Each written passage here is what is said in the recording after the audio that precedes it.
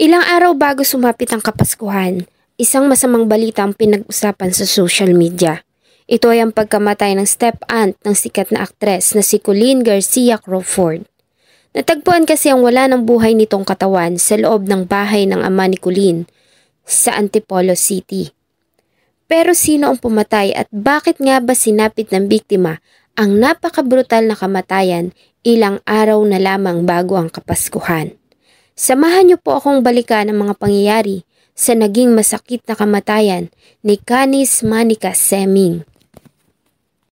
Bago ko po simulan ang ating story, sa mga bago po sa channel ko, please hit the subscribe button at pakipindot na rin po ang notification bell para ma-notify kayo pag may bago tayong upload na videos. December 23, 2023 ay mabilis na kumalat sa social media ang panawagan ng aktres na si Colleen Garcia Crawford kung saan ay humingi ito ng tulong sa publiko para sa mabilis na pagkakadakip ng tinuturing na suspect na pumatay sa kapatid ng kanyang stepmother na si Say Garcia. Sa isang Facebook page ay inilahad ng aktres ang isang detalyadong salaysay ng pangyayari.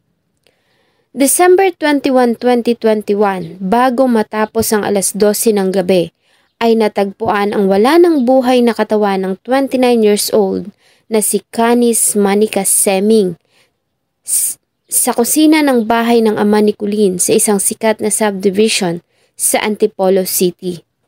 Nakita ito ng kanyang stepmom at mismong kapatid ng biktima na naliligo sa sarili nitong dugo. Walang ibang tao sa bahay dahil sa pumuntang mag-anak sa bahay nila Colleen at nang umuwi ay ito na nga ang kanilang dinatnan. Agad naman na dumating ang team ng mga investigador at soko sa lugar para magsagawa ng investigasyon.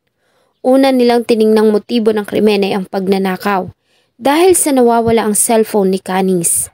Subalit mariin naman itong kwestiyon ng pamilya dahil kung pagnanakaw ang motibo ng suspect ay katakataka na hindi nito kinuha ang bag kung saan nakalagay ang wallet ng biktima, mga cards at passport.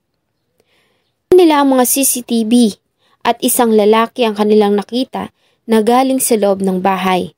Nakuhaan din ito ng CCTV na naglalakad palabas ng subdivision, dala-dala ang isang backpack at tila ba may binuburang mga marka sa kanyang mga kamay. Ang lalaki ay kinalalang si Art Villacastin Tondo na dating namamasukan bilang karpintero sa pamilya at kinakasama ng nani ng mga nakababatang kapatid ni Colleen Garcia na si Manica.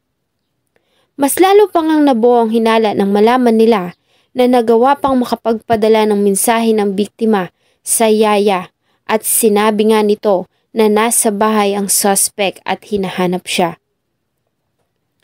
Ayon sa pamilya, ay tinanggal ng ama ni Colleen sa trabaho si Art dahil sa nalaman nito na gumagamit ito ng illegal na droga. Made it in a nice way na magbakasyon ka muna. I already had some bad experiences with him through yung mga pera, pag-handle ng pera, pag-handle ng tao.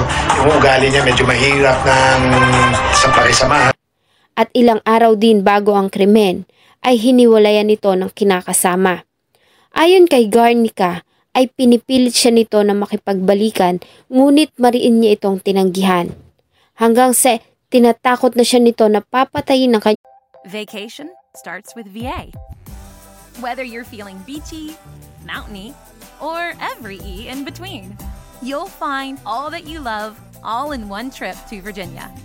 Start yours at virginia.org. Yung mga anak kung hindi niya ito muling tatanggapin. Lingid sa kanyang kaalaman na madadamay ang kapatid ng amo sa kanilang problema. Dahil dito, ay agad na nagsagawa ng manhunt operation ng kapulisan at noong December 24, 2023, sa bisperas ng Kapaskuhan, ay nagawang maaresto ng members ng Eastern Police District si Art Villacastin Tondo sa Barangay Addition Hills, Mandaluyong City. Ayon sa mga arresting officer, ay hindi nila ito nakitaan ng pagsisisi ng kanilang arestuhin. Sa katunayan, ay nagawa pa nitong kunin ng kanyang sahod at tahimik na sumama sa kanila. Parang siyang normal eh. Nung hinuli siya, wala siyang there's no sense of remorse during his arrest. Wala siyang remorse or kumuha pa siya ng sahod niya. Na-recover din ng mga investigador ang isang army knife na siyang ginamit na murder weapon sa isang kanal malapit sa bahay ng mga Garcia. Ayon sa salaysay ni Art Tondo, ay lasing siya nang gawin niya ang pamamaslang. Pasado alas 11 ng gabi noong December 21, 2023, ay nagtungo siya sa bahay ng dating amo sa Antipolo. Ayon sa kanya, ay nasa loob na siya ng bahay bago pa dumating si Canice.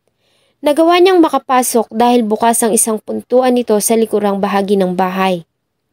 Nagtungo umano siya doon para hanapin at kausapin ang dating kinakasama na nani ng mga kapatid ni Colleen Garcia. Hindi niya umano kasi makausap ito dahil sa binlock siya nito sa social media. Ngunit wala siyang nadatnang tao sa bahay. At nang dumating ang biktima ay nagalit ito sa kanya. Ayon kay Tondo, ay pinakiusapan niya ito na i-chat si Manica.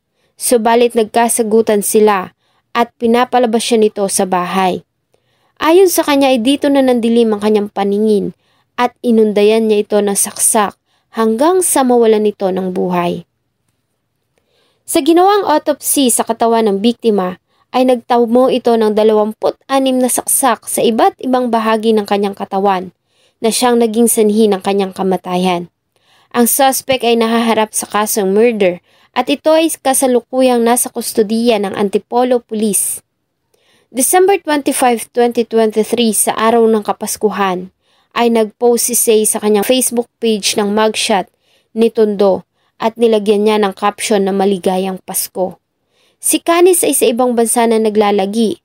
Umuwi lamang ito ng bansa para idaos ang Kapaskuhan kasama ang pamilya. Abot-abot naman ang paghingi ng tawad ng suspect sa pamilya, subalit huli na para dito dahil sa hindi na nito maibabalik ang buhay ni Canice.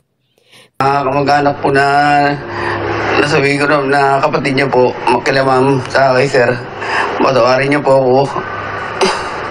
Gulong-gulo po kasi yung isip ko noon, nagkasagutan po kami, pinapalabas po ni biktima, lasing po ako nung mga time na yan. Pinagdiwang ng pamilya ang Kapaskuhan nang wala si Canice. Subalit nagpasalamat naman sila dahil sa naging mabilis na investigasyon at pagkakadakip sa may sala. Salamat po sa inyong patuloy na pagsubaybay.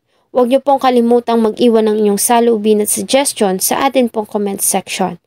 Sana po ay samahan niyo akong muli sa atin pong susunod na mga episodes. Thank you so much po and see you on my next video.